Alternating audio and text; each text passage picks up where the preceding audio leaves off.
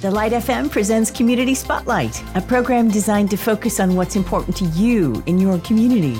Now here's Braxton with today's Community Spotlight. Boy, I look forward to hanging out with you each week on the Light FM. Thanks for being here. So this week we're talking to Red Martin. He's the executive director of Sunday Dinner with a Twist at Upstate South Carolina. Sunday dinner is a term that many of us are familiar with, but the twist, what's that all about? Red, can you share? Well, the twist part is we go out and meet the homeless.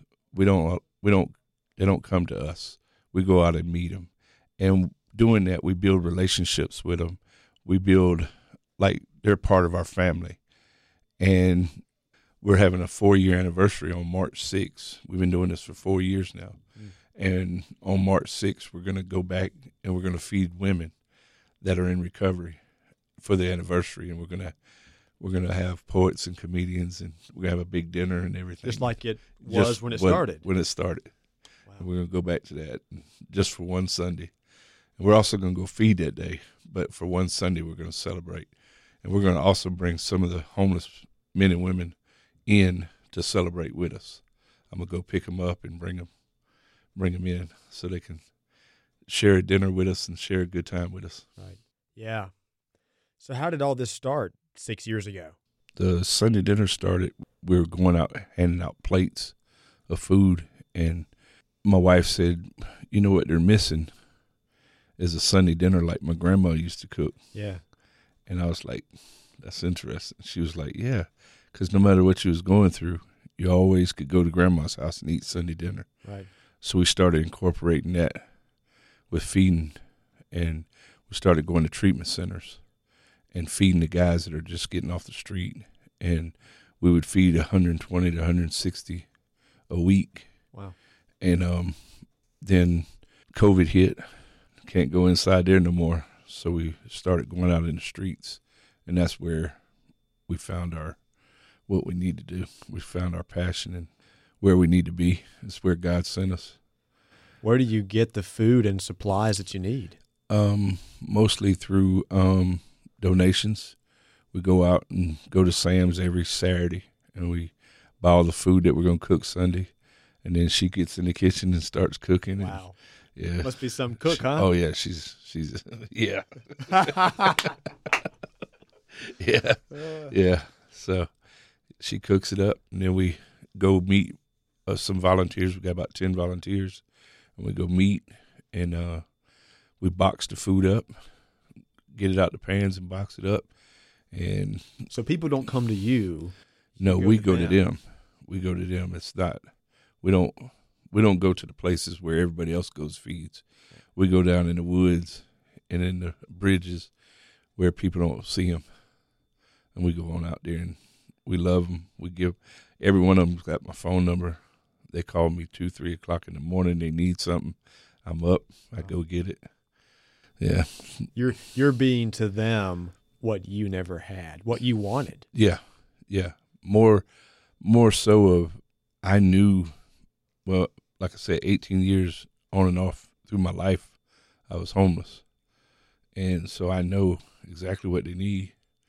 I know where they're at.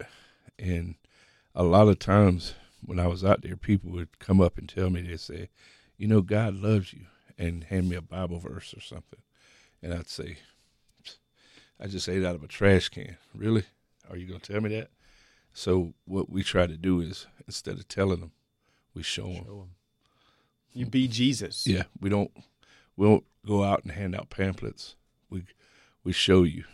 We show you God's love. Because we're personal. We build relationships with them, and that's something that a lot of people don't do.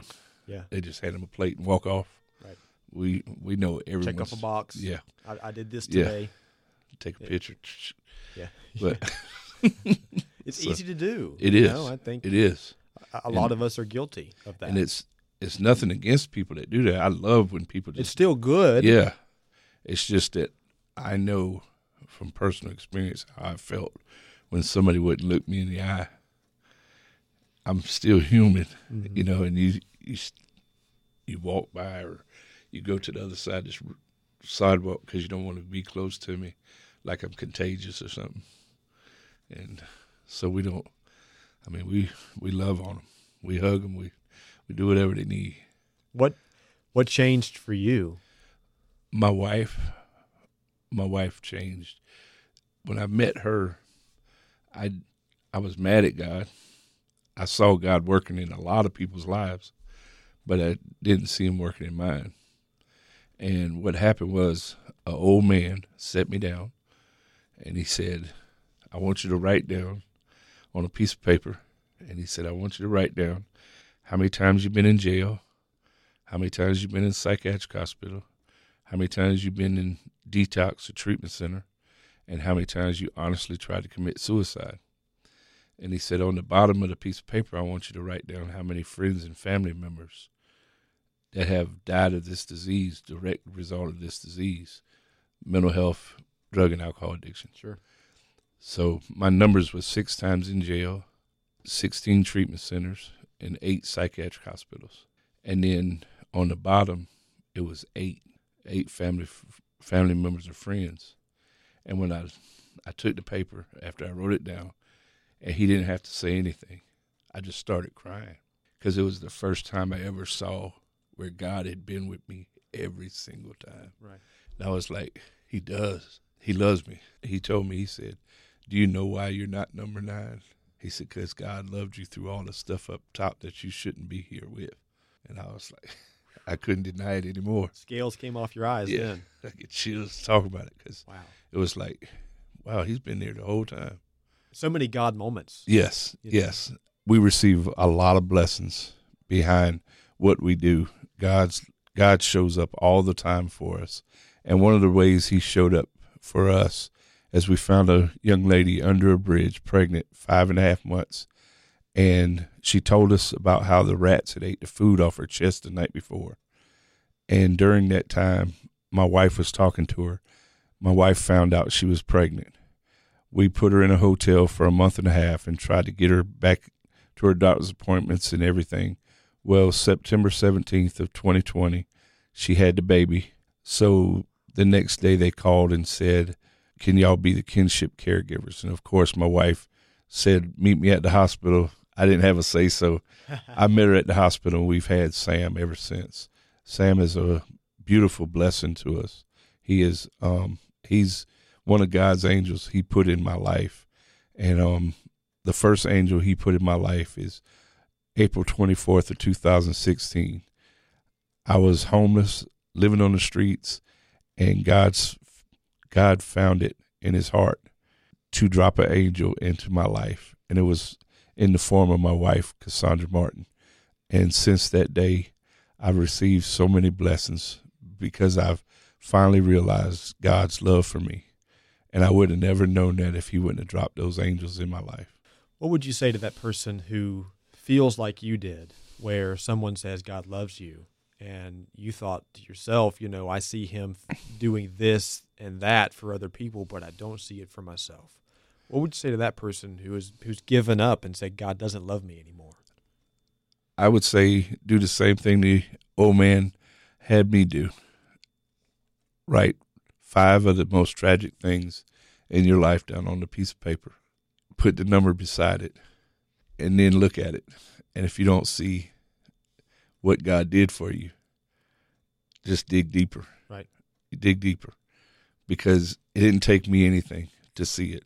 Because once I met my wife, she wouldn't leave. I didn't think I deserved her. So I would do things to push her away. And she wouldn't leave. Wow. So I started noticing that what she was talking about, God's love, and the love that she learned from her grandmother and her mother and father, there might be a chance. But it's when that old man set me down and made me put that stuff on a piece of paper, it's like there's no doubt. What do you think is next? What do you see in the future, rest of this year? What do you see God doing?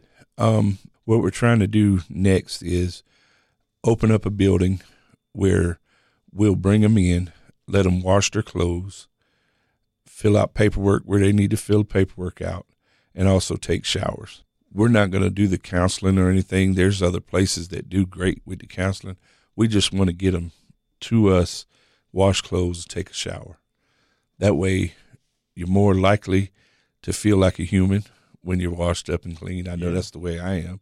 And then eventually, 5 years down the road, our hope is to start building some tiny houses, find a piece of land, and try to get these men and women into little tiny homes. Well, he is Red Martin, and his wife Cassandra are the executive directors of Sunday Dinner with a Twist in Upstate South Carolina. More info is online at sundaydinnerwithatwist.com, or they're also on Facebook when you search Sunday Dinner with a Twist. Well, Red, been a pleasure to hang out with you and hear part of your story. Thank you so much for your time and for your heart for Jesus and the homeless there in Upstate South Carolina. Hey, thanks for coming in. Thank you, and I appreciate it. I really appreciate the opportunity to come up here and share with y'all. We hope you enjoyed today's Community Spotlight covering issues that matter to you in your community.